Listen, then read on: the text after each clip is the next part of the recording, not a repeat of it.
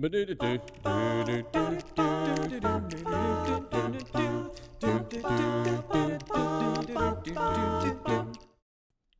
hello there, and welcome back to the podcast. This is Jonathan Edwards, host of pureandsimplebible.com, and grateful to be with you in another opportunity to have a Bible conversation.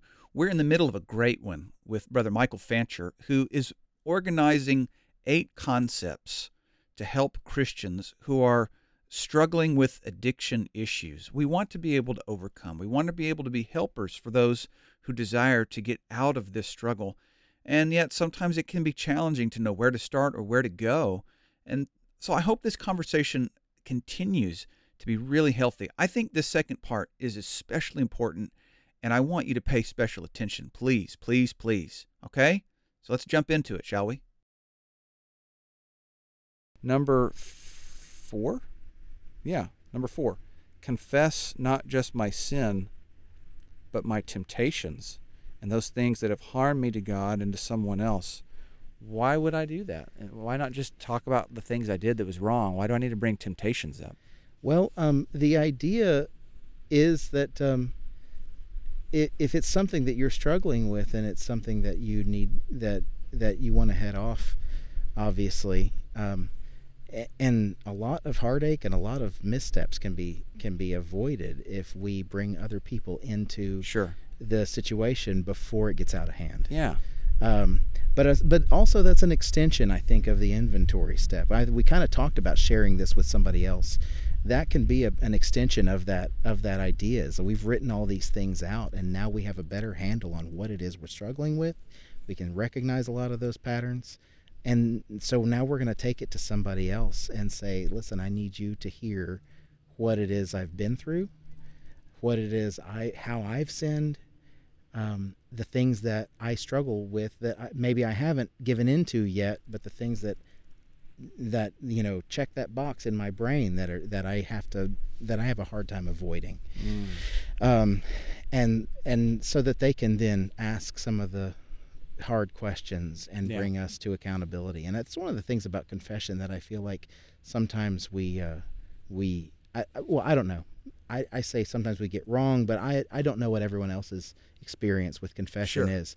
In the cultures that I've been a part of, confession was always a very one-on-one, a very even public confessions was very often a very private thing. You went up and you spoke to the person who had extended the invitation, right, and you share with them something of whatever level of detail that you choose to share it at, I guess. Yeah. I've said some things and I've done some things. Exactly.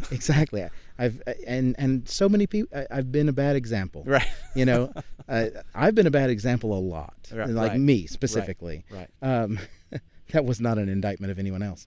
But I've been a bad example. I've said things that were wrong. And it's good to be able to admit that you've done wrong. That's a good part of the process.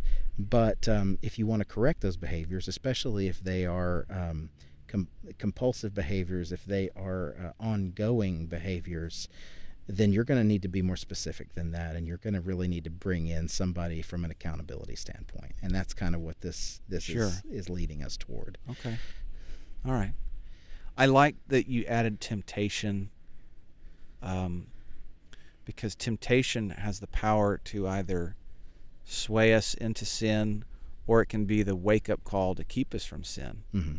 And temptations that are confessed, we're able to let go of the pride of I can handle this on my own. I'm just thinking from my own experience of times with my wife where I held on to temptations because I didn't want her to think of me as less than as a man. Right.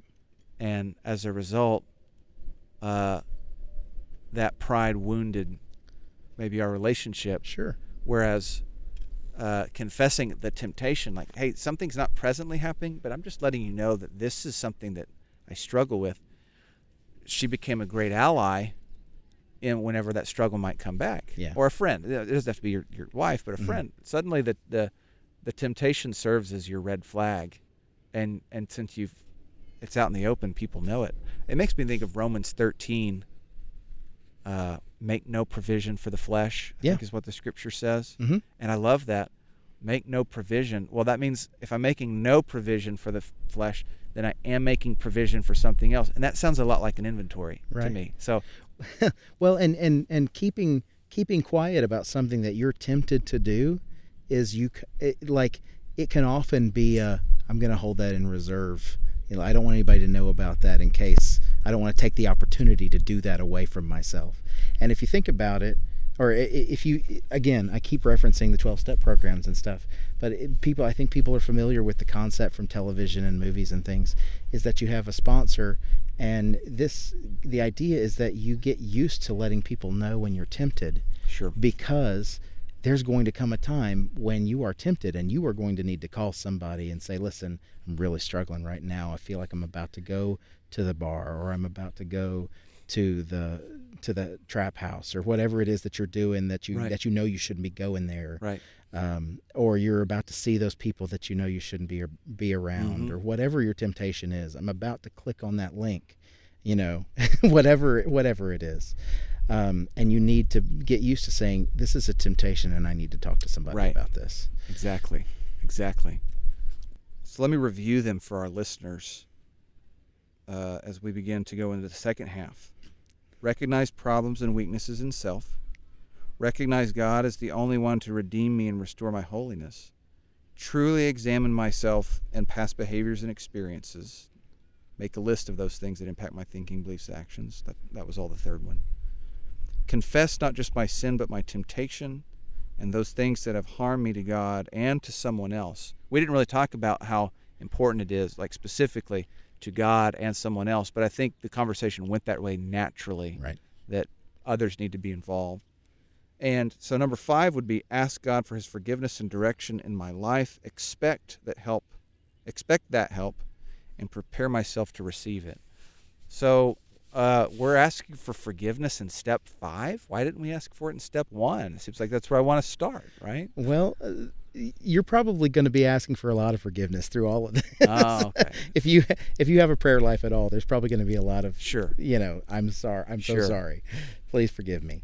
But in this, it's an extension. Again, it's a natural progression of, we've just done this inventory, and we've confessed this to God and to somebody else, and then hopefully we've identified some broader concept problems, some ways that maybe we were doing some things wrong that we didn't realize, right, and that we need to that we need to ask forgiveness for those things. Sure. My drug addiction might not just be a drug addiction, and you want to ask God for forgiveness for abusing your body in that way, but you might also need to ask God for forgiveness for the pride in your life that led you in that direction, or the the way you treated people, or like whatever. There's going to be a host of things that you're going to realize were problems, hopefully through these last few steps. This speaks to me, because when someone does something wrong and they're quick to want to kind of move past it, sometimes we have to urge them, slow down, see the scope, the scale of this, see how it's influencing others. So that does make sense that step 5 is where forgiveness comes in, because it seems like the first few steps have slowed that person down. Instead of a fix me now culture, we're developing, as you've talked about, a renewed spirit type of culture that takes a lot of time. And so now I'm appreciating that we're halfway through, and now we're asking for forgiveness, because now I'm probably in a healthier place to ask for it. And, Lord willing, yes. and others, I'm ask forgiveness of what I've done to others, instead of just, Lord, forgive me of this thing that I did. Right. In Jesus' name, amen. Running out back into the world. Makes sense. As with a lot of things, the problem is rarely the problem. There's an underlying problem, and there's a lot of things that contributed to the problem. Sure. And so that's kind of where we want to get to before we get there. Let me ask you this, just about the thing you said before we go to number 6. The problem is rarely the problem, but on Judgment Day, the problem's going to be the thing that gets brought up. Absolutely. So how do we reconcile digging deeper to understand the motivations of our problems versus what we're accountable to God about. Do you have any thoughts on, maybe reconciling the judgment versus the discovery of motive?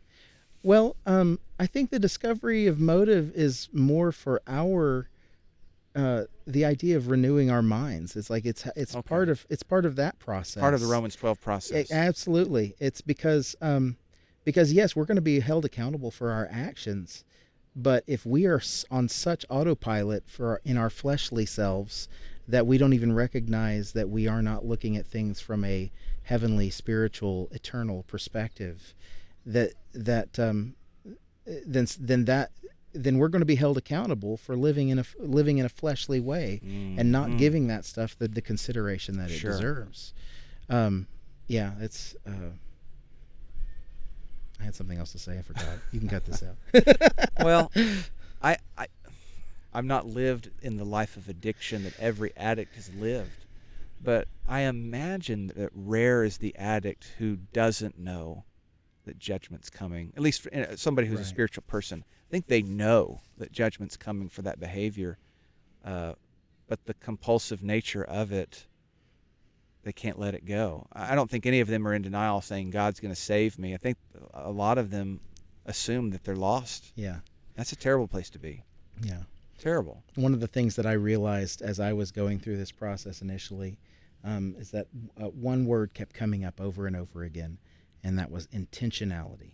Like I need to be living with intention.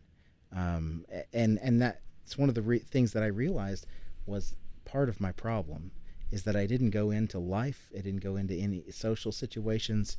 I didn't have intention. I had, a moral, standard that I knew I was going to be held to, but I didn't walk into these situations with a plan of any kind. And I very much like the way I would describe it is I floated through life. I just kind of let life happen to me. You were reactive to I was life. very exactly. That's a good word. I lived in a reactive way. Sure. And going in with a plan and a purpose and with intention.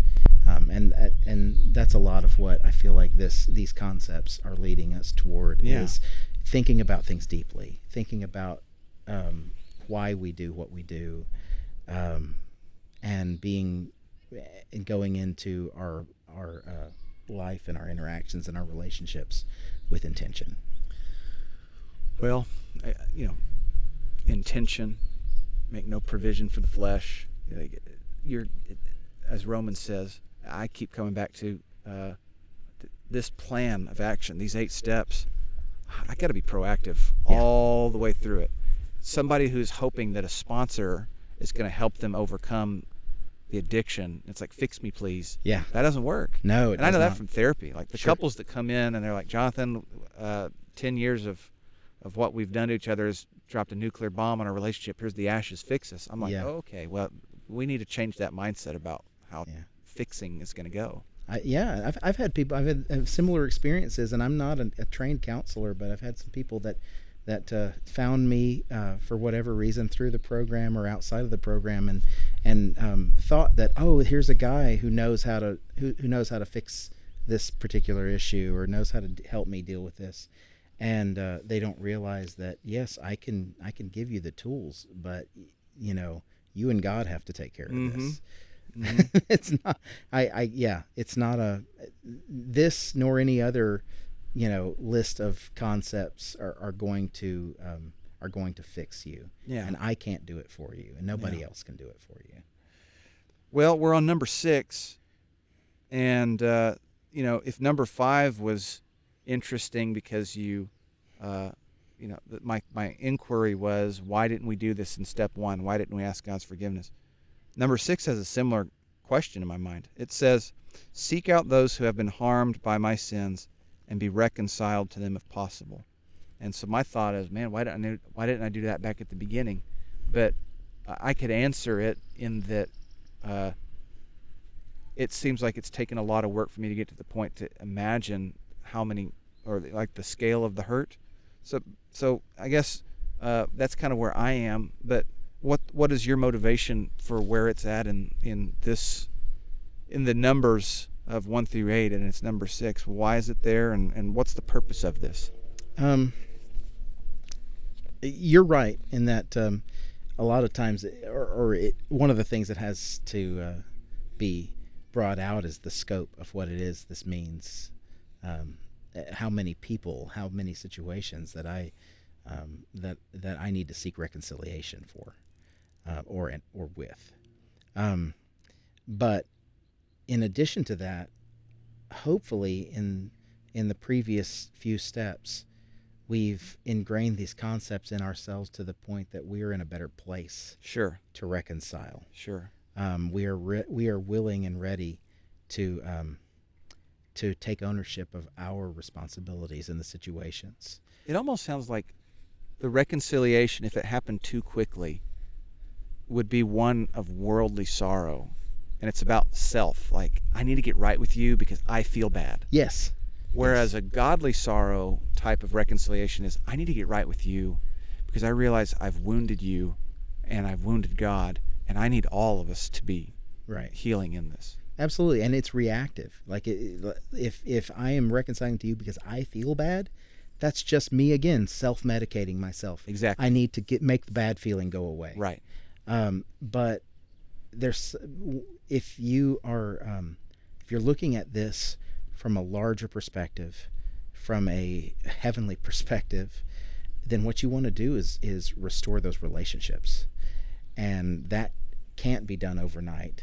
It can't be done in step one, because you didn't break them all at once. Right. You're not going to fix them all at the same time either. Right.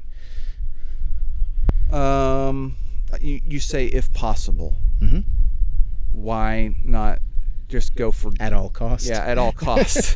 Fix these relationships at all costs. There's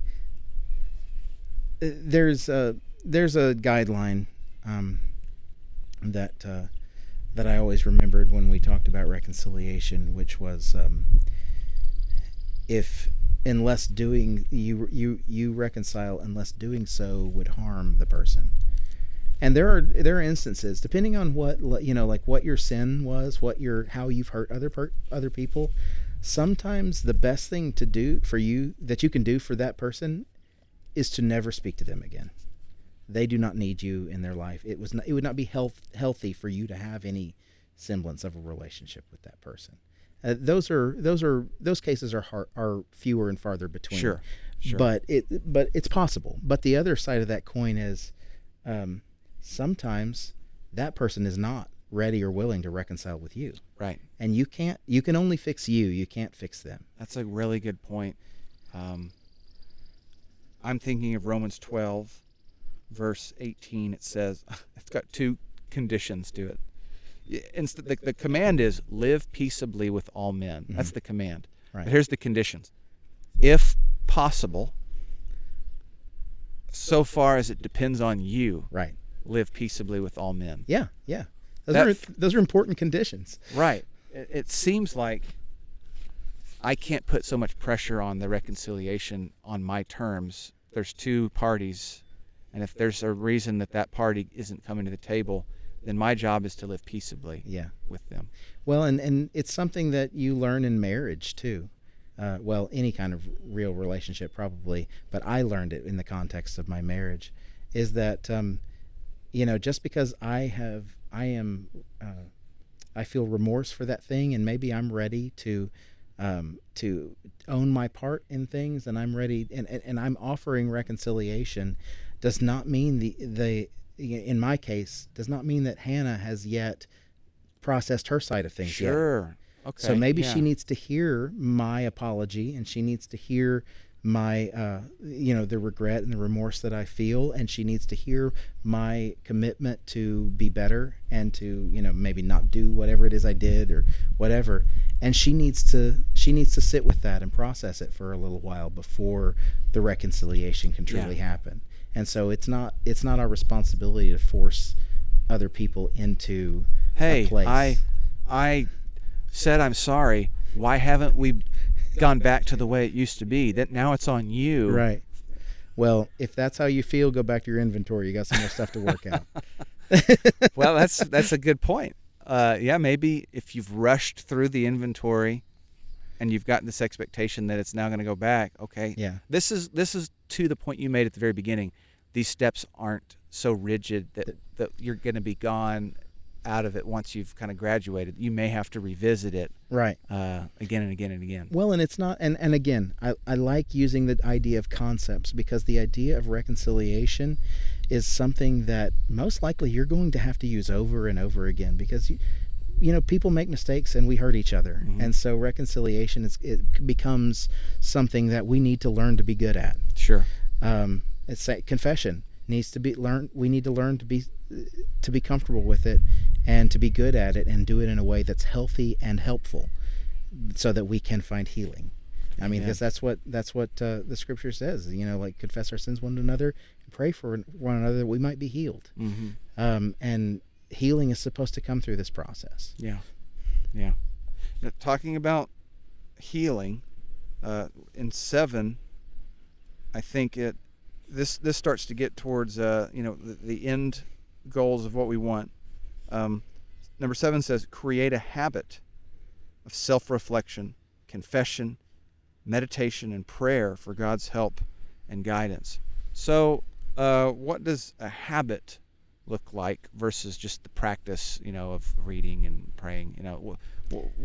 How do you teach a habit to someone?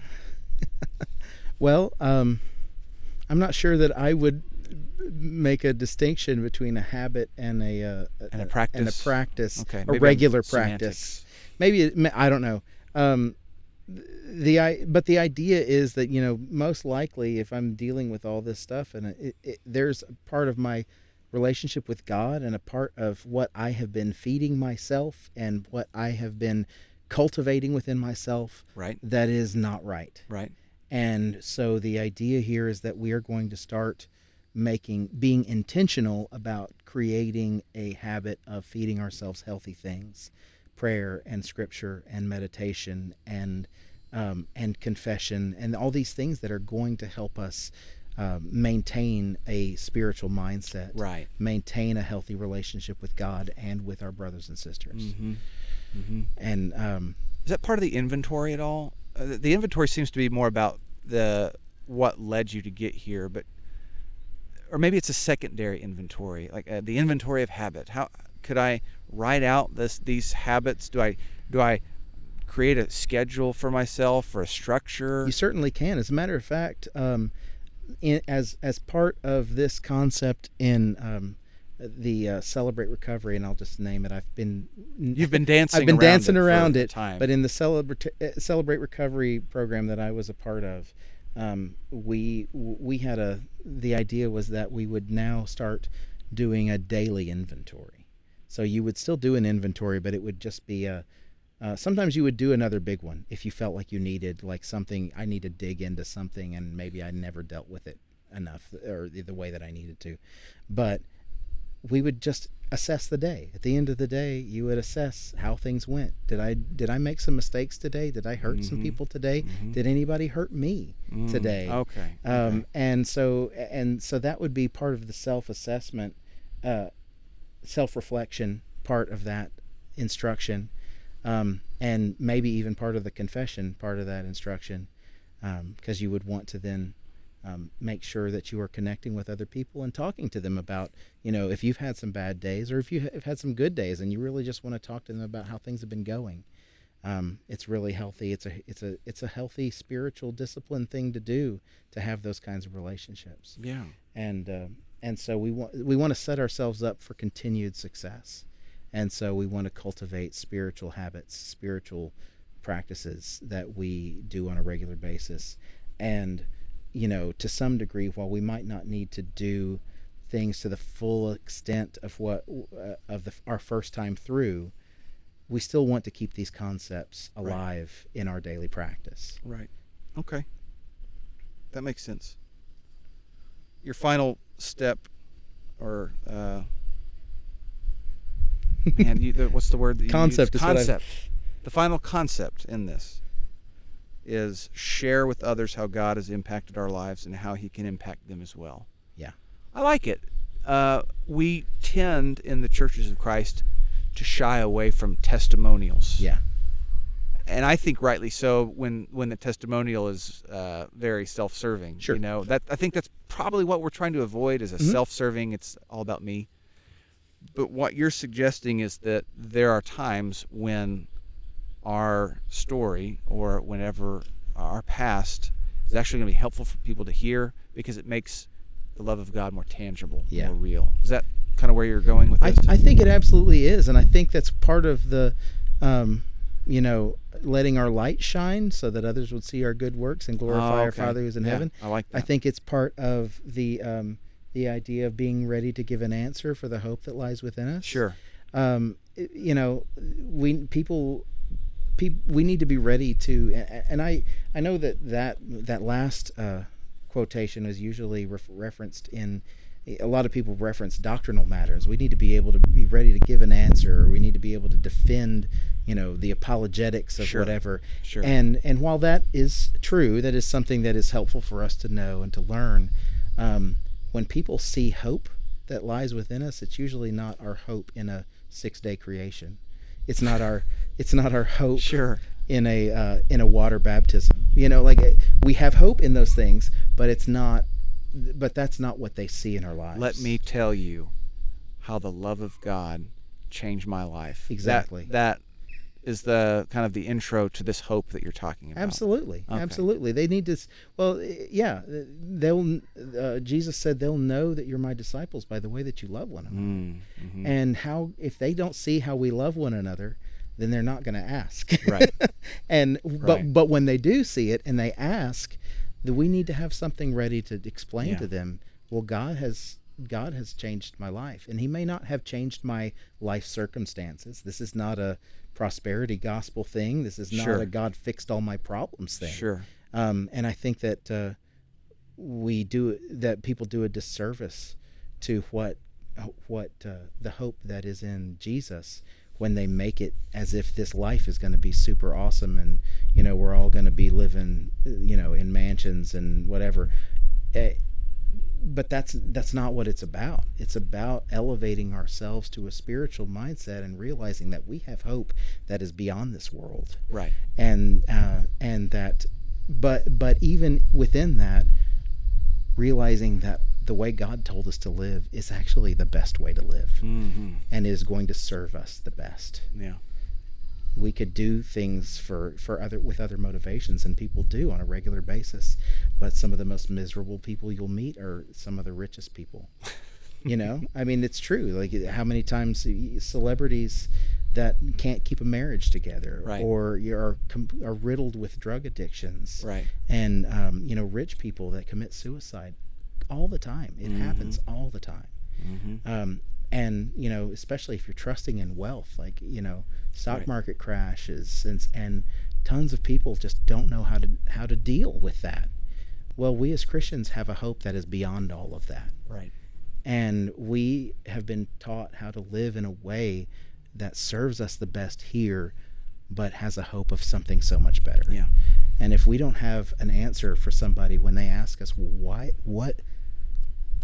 do you bother? Right. That's what I think that he's talking about there. Oh, I love it. Yeah, that makes a lot of sense. As we start getting towards a close, I'm looking at how much time we've spent on the 8 steps. We didn't get to talk as much details about the basic guidelines. What I might like to do is just read them. Sure. And then if you want to offer a word to our listeners about why this list matters, maybe from personal experience, or to give them an idea. But there's about, 13 or 14 bullet points. Sure. Yeah. And I'm looking at, so in order for these 8 concepts to work, then these guidelines, it's really important to establish healthy boundaries. Right. And without the healthy boundaries, then the concepts probably won't be as effective, because people are going to have in the back of their mind maybe mistrust or guilt, and these things are meant to alleviate that. So here we go. I'll just read them. We are Christians first and foremost. We are open and honest. We are respectful of each other's weaknesses. We listen without interrupting. We accept correction when necessary. We speak only for ourselves, not presuming to know how others think or feel. We don't respond unless invited to. We don't analyze each other. We don't fix each other.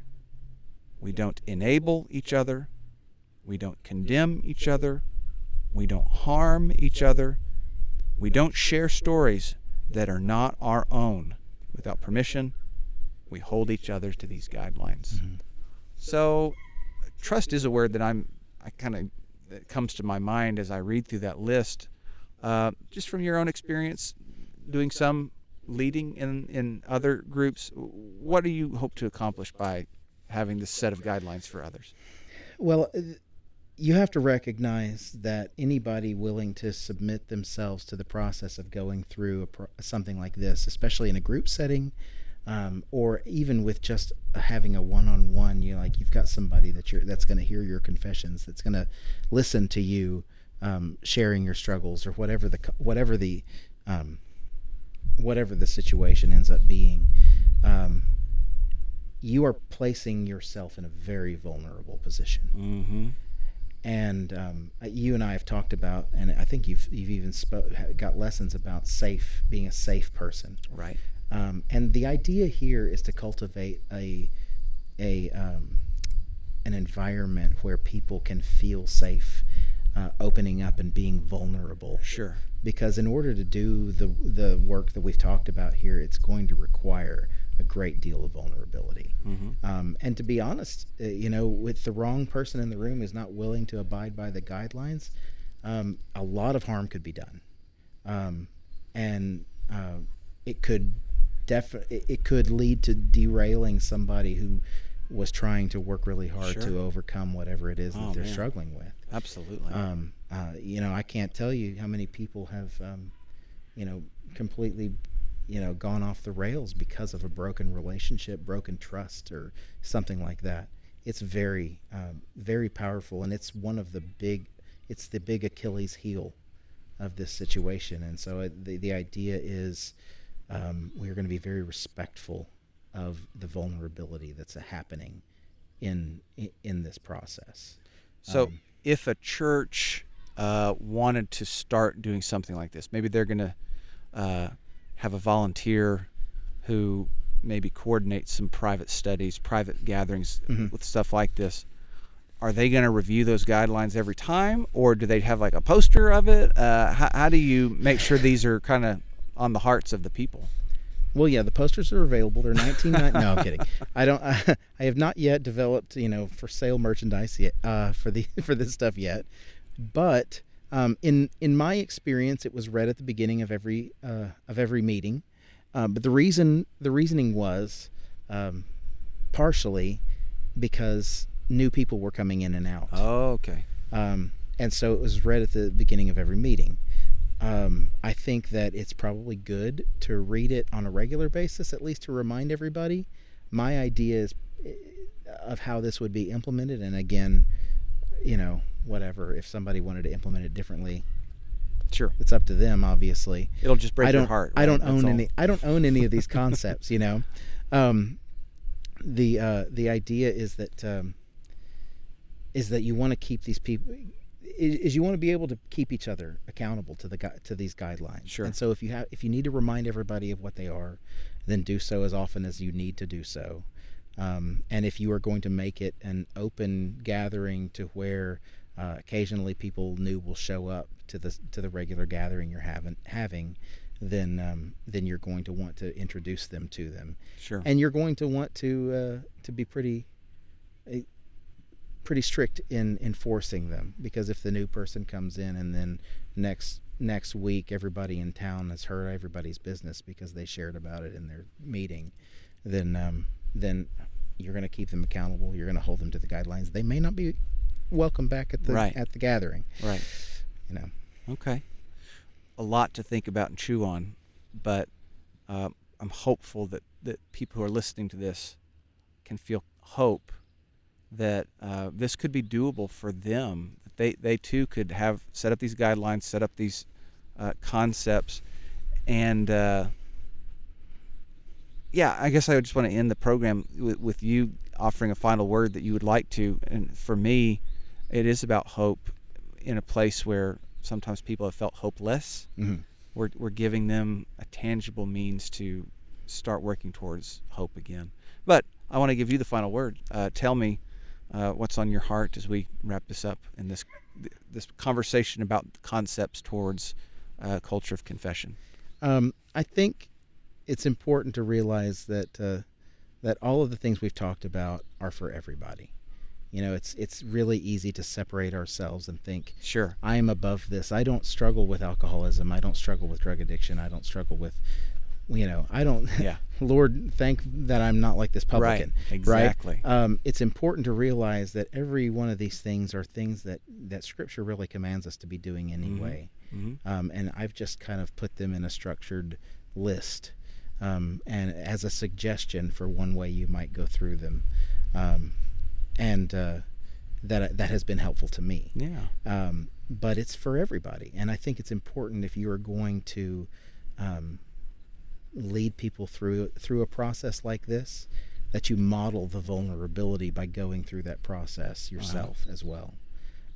Leading by example is extremely powerful in this concept, and knowing that the person that is working on this with you has already gone through it and can show you how it works and what it looks like to come through on the other side of it is very powerful as well. Mm-hmm. But ultimately, I hope that the people of God can find healing and connection with one another, and a way to submit themselves to the will of God more fully through my humble organization of these scriptural ideas. Yeah. Well, I look forward to how you structure it more in like a publication way, getting access to it. I look forward to testing it out. Sure. So God bless you for your work. Thank you. And thank you for coming on the show. Thanks. I'm indeed grateful to Brother Michael for coming on the show, and grateful for that conversation. Man, some of that stuff about restitution and forgiveness and repentance are just really, really healthy things, not just for addiction-related issues, but just relational issues in general. So I'm hopeful that you had some of the similar takeaways that I did, and I'm hopeful that we can have healthier discussions about things like this.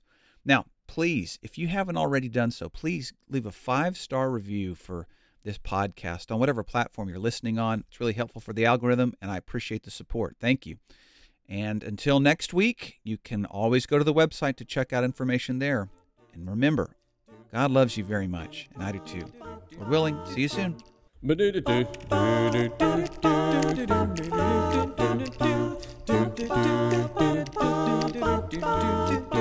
Well, I'm here to tell you a story that is true, about a judge by the name of Gideon. He was a man like me and you. Well, Israel